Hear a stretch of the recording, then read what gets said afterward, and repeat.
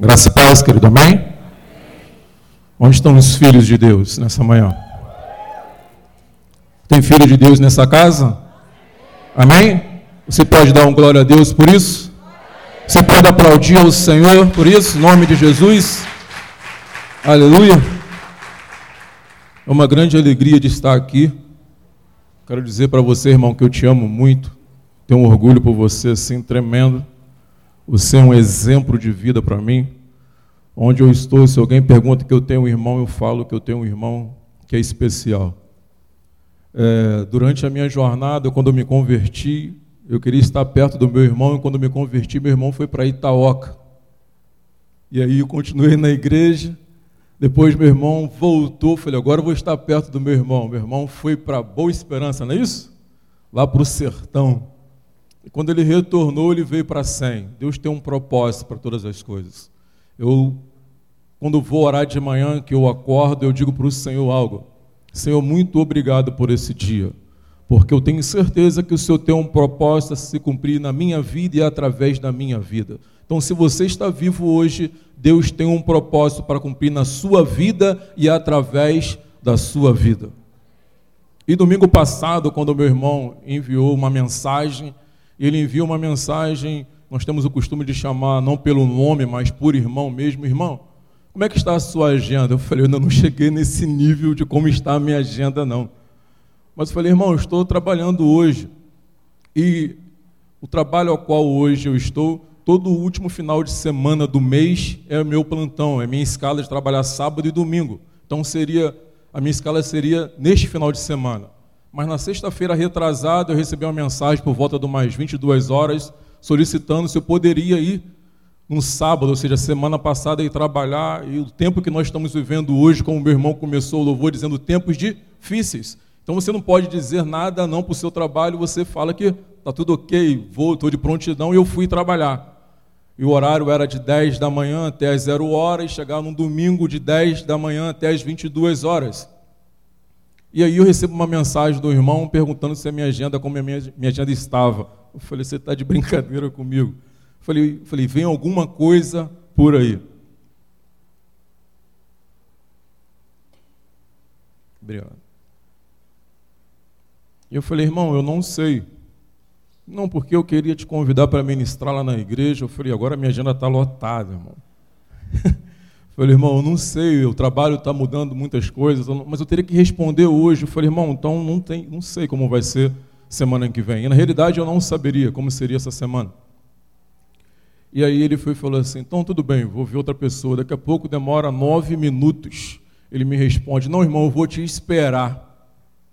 Se porventura chegar você não puder ir, eu escolho outra pessoa. Eu peço para o pastor Cláudio ministrar, não foi isso que você falou? Eu falei, meu Deus, não tem como correr.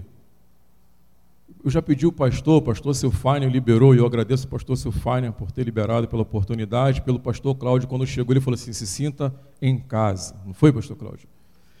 E aí eu comecei a orar a Deus e pedir a Deus uma direção de qual palavra ser ministrada para essa manhã, porque Deus tem um propósito. Eu não estou aqui à toa, nem você está aqui à toa. Você não acordou hoje à toa, Deus tem um propósito nessa manhã. Amém? E Deus começou a gerar uma palavra no meu coração, eu falei, Senhor, por que essa palavra? Por que falar sobre a minha infância até chegar o dia de hoje? Eu me converti em 1996, no dia 6/6/96, Deus falou comigo que eu tinha que ter um encontro com Cristo. No dia 9/6/96 eu me converti.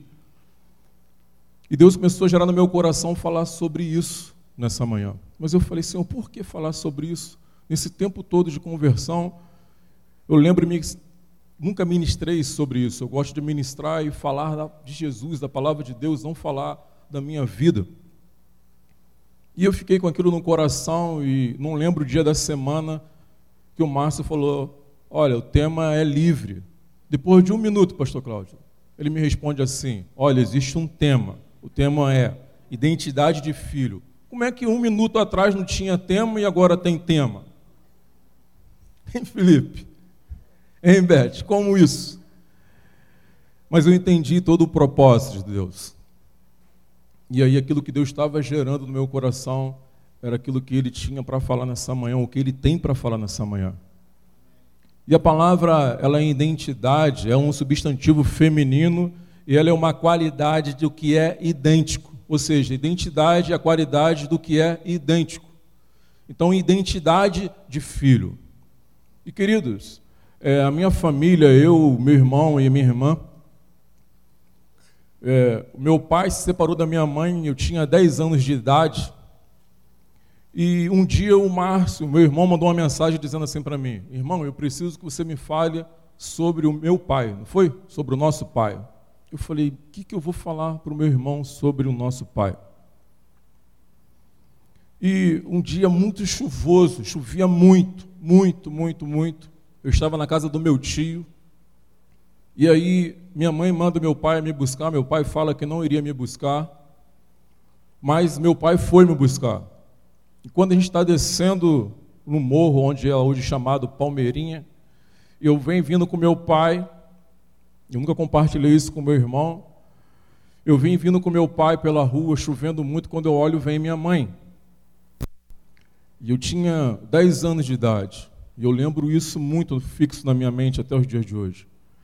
E indo eu e meu pai, e minha mãe vindo, estava o carro do meu pai, um Chevetinho. E a gente está se aproximando, minha mãe passando pelo carro, eu passando, e quando a gente passa pelo carro, minha mãe pega as minhas mãos do meu pai, eu olho para o carro, havia uma outra mulher dentro do carro. Eu vou para casa com a minha mãe, passa-se um tempo, meu pai chega em casa, e naquele dia meu pai se separa da minha mãe. Tudo começa a mudar a partir desse dia. E você vai entender no final por que estou falando sobre isso, que é a identidade de filho. E aí meu pai se separa da minha mãe com 10 anos, minha mãe morando sozinho, eu, minha mãe e meus irmãos, um dia tentam forçar a porta da casa para entrar, entram numa parte da casa, roubam as coisas, era para assustar a gente, minha mãe ficou acordada a noite toda, não acordou a gente, no dia seguinte, minha mãe compartilha com a minha avó, e minha avó manda a gente sair de onde nós morávamos e fomos morar com a minha avó. E com isso, minha mãe teve que ir trabalhar e morávamos sozinhos. Minha avó trabalhava, minha mãe começou a trabalhar, minha tia trabalhava e ficava eu, meu irmão e minha irmã. Eu com 10 anos, minha irmã com 8 anos e meu irmão com 5 anos. Até hoje, querido, ninguém passa a minha roupa. Eu não gosto que ninguém passe a minha roupa. Eu que tenho que passar a minha roupa. O Márcio aprendeu a fazer comida, o purê de batata com um filé de frango dele. A Adriana deve comer isso até hoje. Não é isso? Minha irmã arrumava a casa e nós fomos crescendo assim. Só que meu pai se separou da minha mãe, ele tinha 30 anos de idade, eu tinha 10 anos, meu pai morreu com 32 anos. Com 12 anos eu tinha 12 anos, meu pai veio a falecer. E aí começou uma jornada tudo diferente. E aqui está identidade de filho. E como você falar de filho se você não teve pai? E isso tudo mudou a nossa história. Por isso que eu falo que eu tenho orgulho do meu irmão, porque nós fomos criados assim, minha mãe trabalhando, vó trabalhando, mas graças a Deus todos hoje estão servindo ao Senhor. Minha irmã é diferente, minha irmã não está numa igreja evangélica, minha irmã é católica, mas você vai conversar com a minha irmã, você pensa que ela é evangélica. A forma dela falar, de ela se expressar, de dizer, você liga para ela, irmã, uma vez eu liguei para ela, irmã, eu queria ajudar uma pessoa, e ela falou assim, irmã, vamos orar. Eu falei, como é que pode isso? Vamos orar. O nosso olhar, a gente é muito julgador, né? O nosso pensar. Na segunda-feira ela falou assim, você não queria uma resposta? Deus já respondeu. Aconteceu isso. Essa pessoa que eu queria indicar era para um cargo de confiança, ia mexer com dinheiro, movimentar dinheiro, e aí Deus respondeu. Mas graças a Deus nós estamos servindo ao Senhor.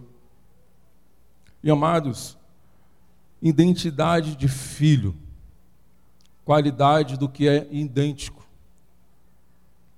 Abra sua Bíblia lá em João 12, versículo 1. O tecladista está aqui, o tecladista?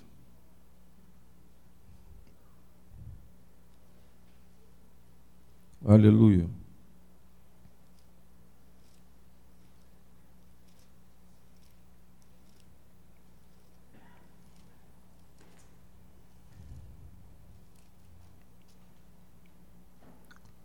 João 1, versículo 12 diz assim: mas a todos quantos receberam, deu-lhes o direito de se tornarem filhos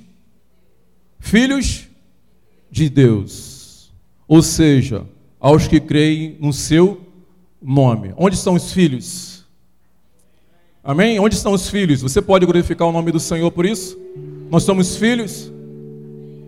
E se nós somos filhos de Deus, e a identidade de filho é eu e você sermos idênticos a quem?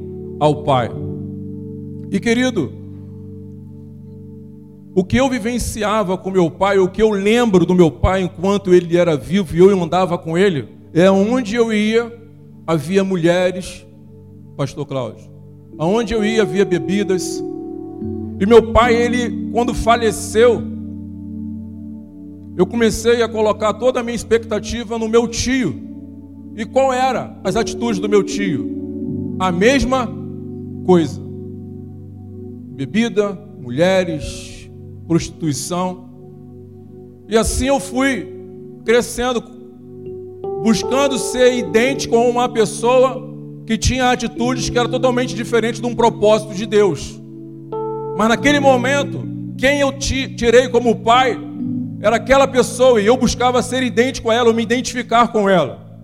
Eu comecei a beber, comecei a andar em lugares, porque eu acompanhava o meu tio, eu queria estar perto do meu tio.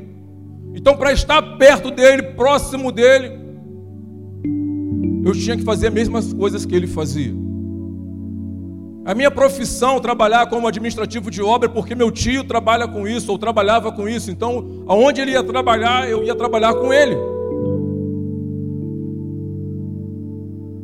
E aí eu começo a namorar, minha esposa fica grávida, hoje é minha esposa, Simone.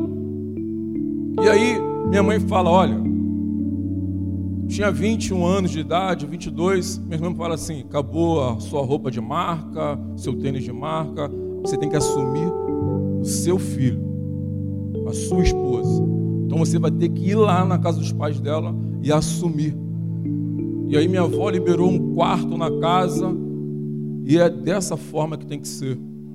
E aí eu fui tremendo, suando, cheio de medo, falar com o pai dela. Eu falei, Simone, se seu pai se levantar e fazer alguma coisa, eu vou dar um boxe nele. Você imagina você chegar na casa de uns pais e os pais têm uma expectativa de você, vai falar o quê, filho? Que a sua vai ficar noivo, que vai casar. Você tem que dar a notícia que a filha está grávida. Eu não sei hoje, querido, mas a minha família, minha mãe, minha avó, ela falou assim, você vai ter que ir lá e assumir. E aí um dia ela falou assim, olha, nem meu avô está em casa, nem minha avó, é a hora de ir lá. E eu fui 3 meses para chegar lá, e a barriga não crescia. E partimos. Cheguei lá, aquela alegria do seu Roberto, da dona Rosa, eu falei, eles não sabem qual vai ser o final da história. Vamos para a sala, vamos sentar. Eu fui para a sala sentar, conversar. E aí quando eu fui falar que a Simone estava grávida, a avó dela sai do quarto. Eu falei, meu Deus, e agora? Aí eu fui e falei, quando eu falei assim, olha, a Simone está grávida, o seu Roberto, ele deu uma meia levantada assim, da poltrona, e aí a avó dela falou assim, que bom, meu filho, os dias de hoje, não se faz jovens que vêm assumir um filho. E aí ele foi descendo, e eu... Naquele momento eu fiz isso, depois começou toda uma trajetória. E querido, na minha conversão, e Simone foi morar comigo. Você acha que a minha atitude de casado seria o quê? Beber, trair, se prostituir, porque foi o que eu aprendi. O que eu tirei como espelho. Meu pai, antes de morrer, fazia isso. Eu vim viver com meu tio a mesma coisa. E aí foi a minha atitude. E no dia 6/6/96, numa quinta-feira, no feriado de Corpus Christi, deitado na cama, Simone fala assim para mim, eu vou me separar de você. Eu não conhecia o que era Espírito Santo, não tinha nenhuma intimidade com Deus, estou buscando isso até os dias de hoje. Mas naquele momento, depois eu fui entender que era o Espírito Santo. O o Espírito Santo veio e falou assim, começou a trazer a minha vida dos meus 10 anos de idade até aquele momento. E falou assim, só tem uma solução para o seu casamento, se você entregar a sua vida para Jesus. Porque eu comecei a pensar o seguinte, eu não quero para o Leandro, meu nome do meu filho mais velho é Leandro, e amanhã ele faz 27 anos, eu não quero para o Leandro o que eu passei, o que eu vivenciei, porque na minha mente era, Simone vai se separar de mim, daqui a 2 anos eu vou morrer, porque foi o que eu vivenciei com meu pai. Então eu falei, eu não quero que meu filho vivencie isso, eu não quero que meu filho fique em casa sozinho, Simone vai ter que trabalhar, como é que vai ser o meu filho? Tudo isso veio à tona em minha mente quando eu tinha 10 anos de idade. E aí eu esperei quinta-feira, domingo, sexta, sábado, inquieto para chegar no domingo e falar, irmão, quero ir para a igreja contigo. Eu não lembro qual foi a mensagem, eu lembro que eu sentei, tinha uns bancos de madeira, aquele banco que quando fica sol, suja a camisa toda atrás, né? Branca, aí na quarta fileira do banco. E eu falei assim, meu Deus, esse pastor não vai falar, levanta a mão para Jesus, não. Porque eu só tinha ido na igreja 2 vezes, uma no batismo do Márcio, e o outro no batismo da minha prima Daniele, que também hoje era pastora. Então eu sabia que havia um momento que falava assim, alguém quer levantar a mão e aceitar Jesus? Quando o pastor Fraudísio falou assim, alguém quer aceitar, eu já estava lá no altar pulando. Eu falei, hoje que eu vou mudar a minha vida. Eu pensei que seria assim, tudo tem um processo de transformação de vida. E aí eu comecei, querido, a entender o que é ser filho com um pai que é perfeito. Aí eu comecei a ver o que é ser filho. E aí eu comecei a buscar a palavra de Deus dia a dia para conhecer um pai que eu não conhecia. E eu comecei a buscar a palavra, e eu comecei a achar, pastor Cláudio, que todo mundo na igreja era como a palavra falava. Como a palavra fala, como a palavra diz. Eu comecei a olhar para as pessoas e entender que todos aqueles que eram filhos, eles tinham o mesmo comportamento como a palavra fala, como Jesus andava, como Jesus fazia. E com o tempo eu comecei a olhar para a igreja e ver as pessoas não com uma atitude de julgamento, e dizer, meu Deus, não, as pessoas não cumprem o que está aqui, não é assim. Eu comecei também a entender que eu tinha que ter um processo na minha vida para alcançar tudo o que Jesus aqui na terra fez e faz.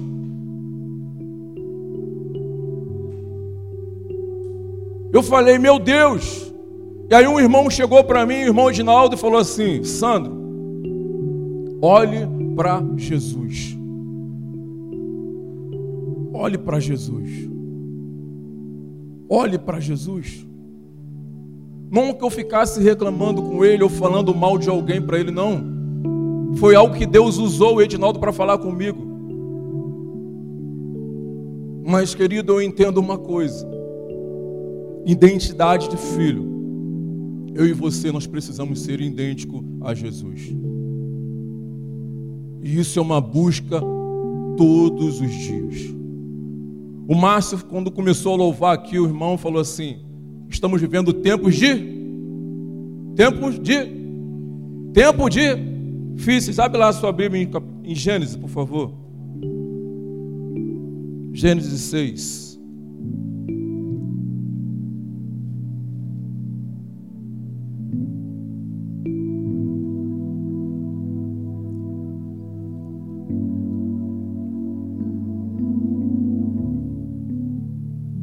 Gênesis 6, versículo 5. Louvado e exaltado seja o nome do Senhor. O Senhor é bom, querido. O Senhor te ama, amém? Jesus te ama. O Pai das luzes nos libertou, amém? Aleluia? O Pai das luzes nos libertou, nós somos livres.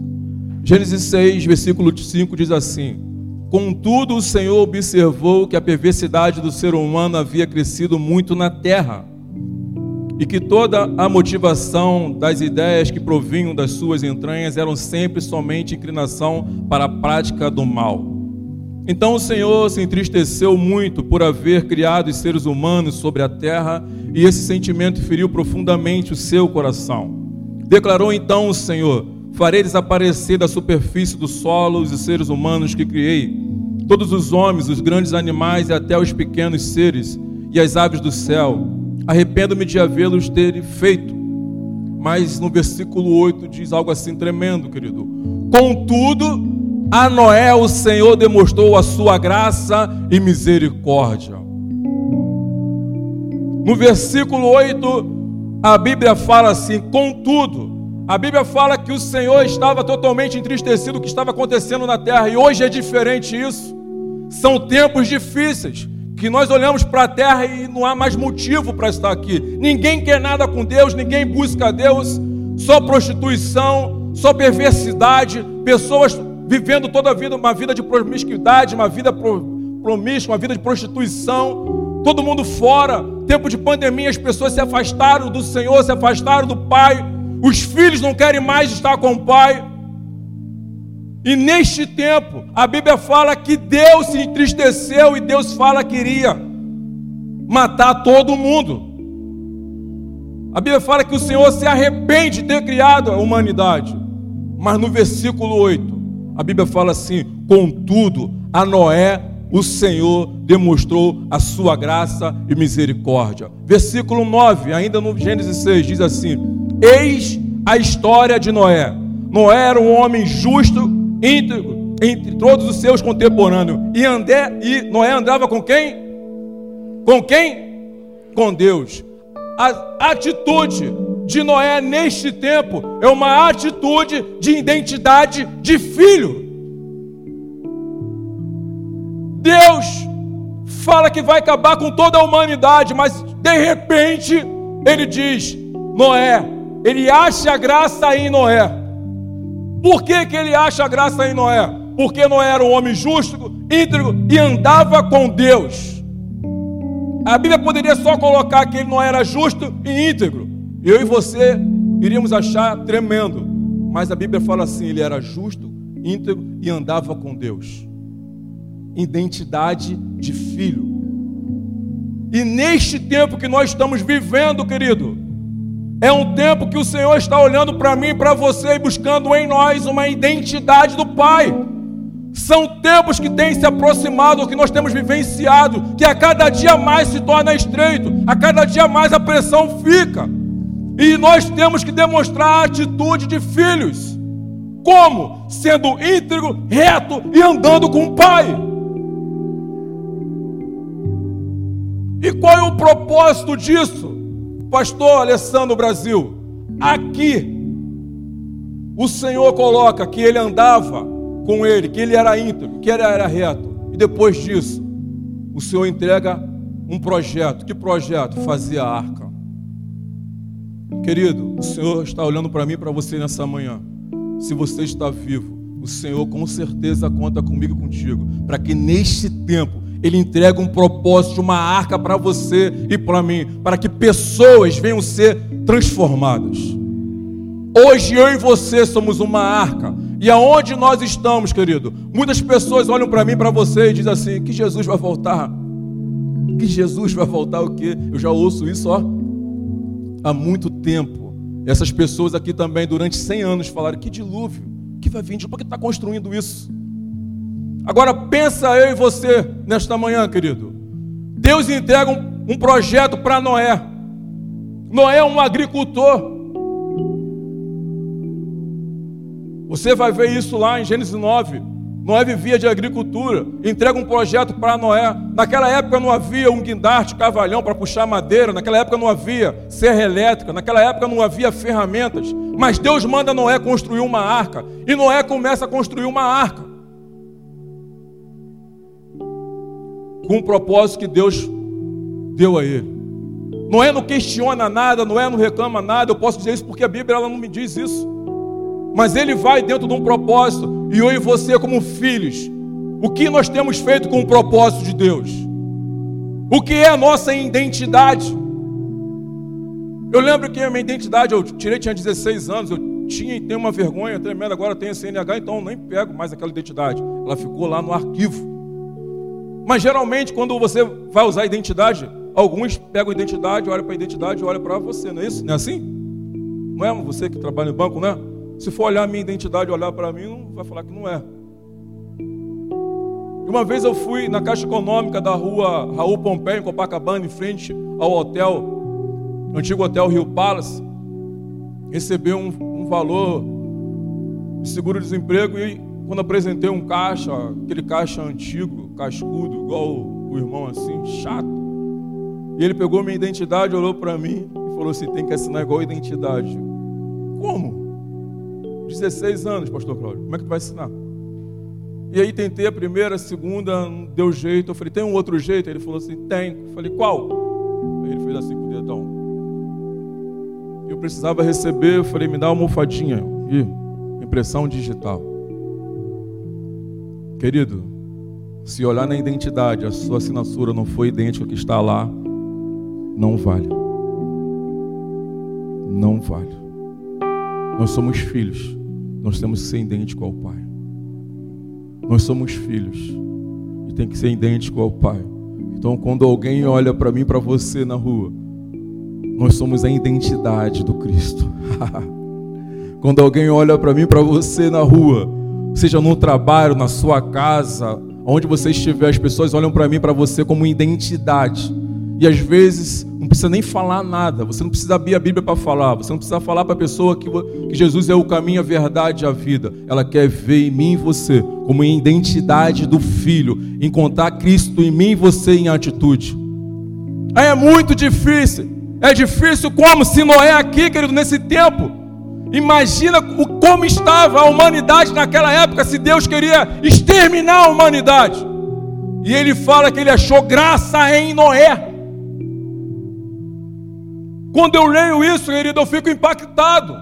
Eu fico imaginando ele entregando um projeto para Noé. E Noé começa a fazer a arca. Não só ele, mas a esposa dele, os seus filhos e as suas noras. Ou seja, a atitude dele não salvou só a vida dele, mas salvou toda a sua família. Querido, Deus tem um propósito não só em você, mas em você e na sua família. O propósito é estendido. Às vezes nós não entendemos isso, mas o propósito é estendido, querido. Hoje eu estou trabalhando em um local que quando surgiu essa oportunidade eu fiquei sem entender nada.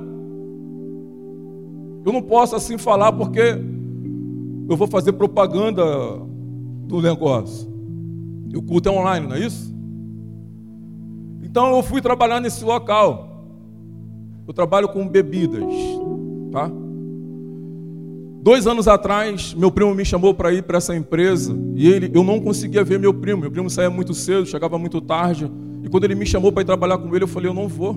Precisava muito. Eu falei, não vou. Se eu for trabalhar nesse negócio, eu vou acabar com a minha vida ministerial, com a minha vida espiritual, com a minha família. Eu não vou. E não fui trabalhar. E agora no mês de março, depois de 2 anos, meu primo... Eu em casa, conversando com a minha esposa, meu primo manda uma mensagem. São 10h16, eu tenho que correr. Manda uma mensagem. E aí, como é que você está no trabalho? E aí eu comecei a conversar com ele. Eu falei, quer marcar para a gente trocar uma ideia?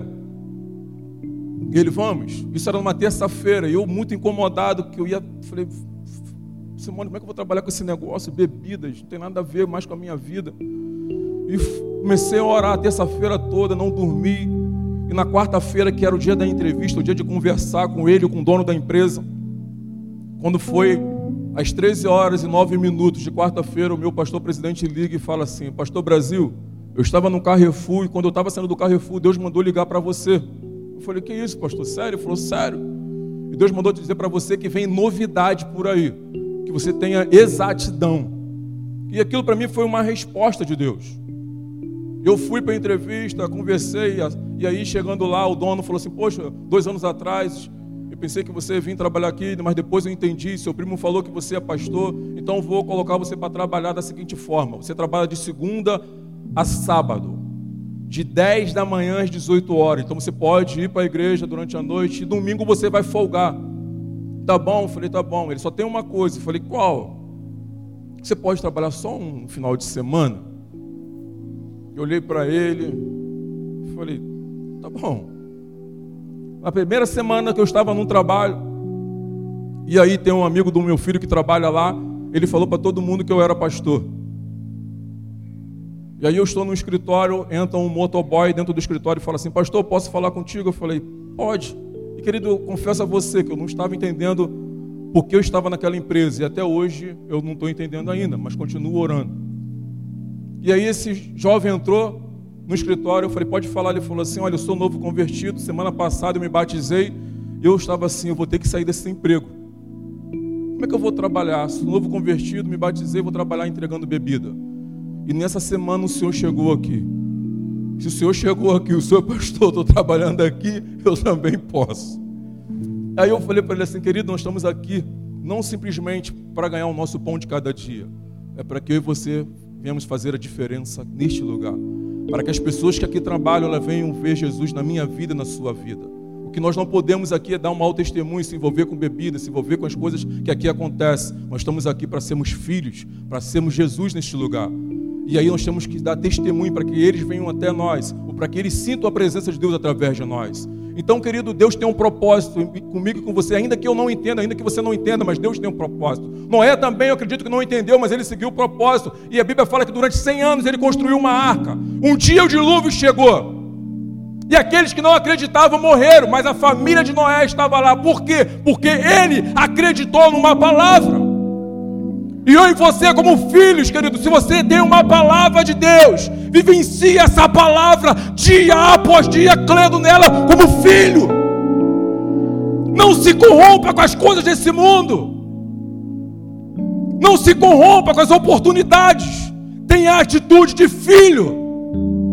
Quando eu leio a Bíblia, quando eu vejo Jesus andando, Ele é o molde da perfeição. E, querido, muitos dizem assim, eu não tenho como ser perfeito, mas eu posso buscar a perfeição todos os dias.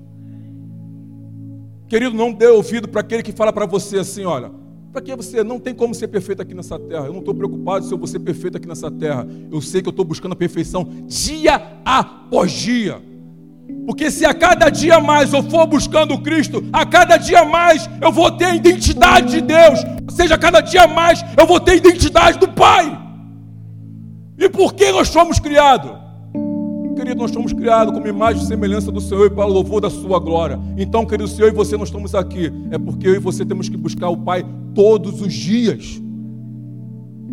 Ah, mas está difícil. Busca o Pai.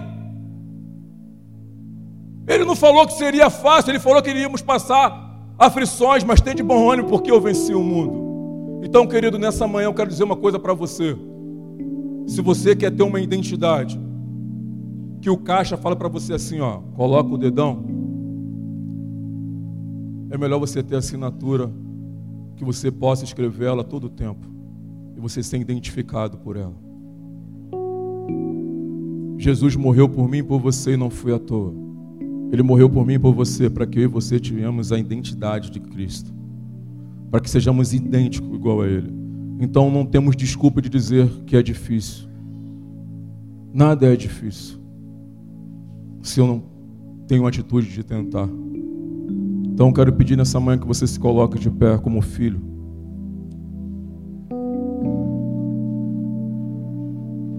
Eu não sei qual é o projeto que Deus tem te dado como filho. Eu não sei qual é o propósito, só sei que tem um propósito, é eu e você adorar Ele. Então que você levante assim as suas mãos aos céus como filho. E como um filho você comece nesse 1 minutinho falar com o Pai. Qual é a sua dificuldade que você tem? Que você tem buscado dia a dia parecer com o Pai, ser idêntico ao Pai. Mas está difícil. Eu tenho uma boas novas para você nessa manhã, querido, dizer, não desista. Não recue. Não cede às coisas do mundo. Prossiga. Prossiga. Abra o seu coração nessa manhã para o Senhor, querido, em nome de Jesus. Como o filho começa a abrir o seu coração para o Pai. Às vezes, querido, os filhos não conseguem se abrir com o Pai. Mas eu quero dizer para você que nós temos um Pai, que Ele é onisciente, onipresente, onipotente. Então Ele já sabe que eu e você como filho nós estamos passando e o que vamos passar. Então se abra nessa manhã como filho ao Pai. Se coloque disponível para Ele nesta manhã. Se coloque em dizer para Ele, Pai, eu vou te buscar dia a dia, porque eu quero ter identidade de filho, eu quero ser idêntico ao Senhor.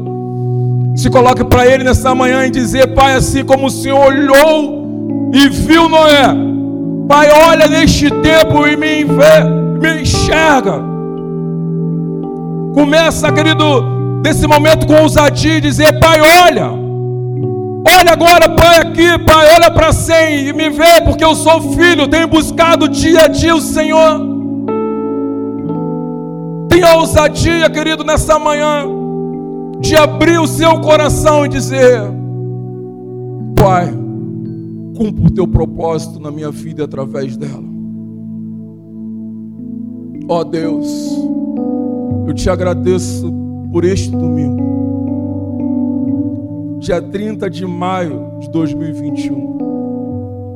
Até domingo passado, Pai, nem passava na minha mente estar aqui ministrando. Mas o Senhor tem um propósito para todas as coisas. O Senhor permitiu que hoje eu estivesse aqui. E há uma alegria tremenda no meu coração por estar aqui. Senhor, o Senhor sabia todos aqueles que estariam aqui nesta manhã.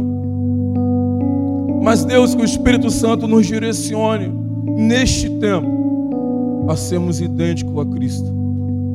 Que o Espírito Santo neste tempo nos direcione simplicidade, humildade, a como cada palavra, Pai, que está escrita em cada cadeira dessa, amor, compaixão, paz, Senhor, atributos que nós precisamos a cada dia como filhos, demonstrar isso em todo o tempo, não só de falar, mas das pessoas olharem para nós e ter sede desse Jesus maravilhoso. Pai, que aonde nós estivermos, as pessoas possam olhar para nós e ver em nós uma identidade de filho, uma identidade de filho, uma identidade de filho, uma identidade de filho.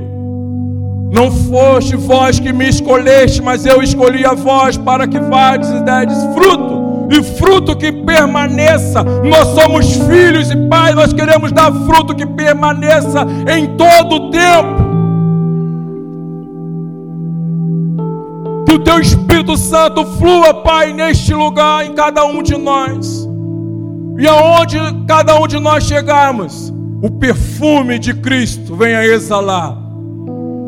Que não precisamos falar, Pai querido, nada, simplesmente quando nós chegarmos, a Tua presença venha impactar toda a localidade, o local, e as pessoas falarem: que perfume é esse? O perfume não é um Dor de Cabana, um Azarro, um Carolina Herrera, não, é o perfume de Cristo. É um perfume de Cristo, é uma essência que exala, é uma essência que transforma, é uma essência, Pai. Oh Deus, que o lugar fica totalmente transformado, e é esse perfume que nós queremos exalar, é esse perfume que nós temos que ter como filhos, o perfume de Cristo. Você pode aplaudir o Senhor, querido, em nome de Jesus.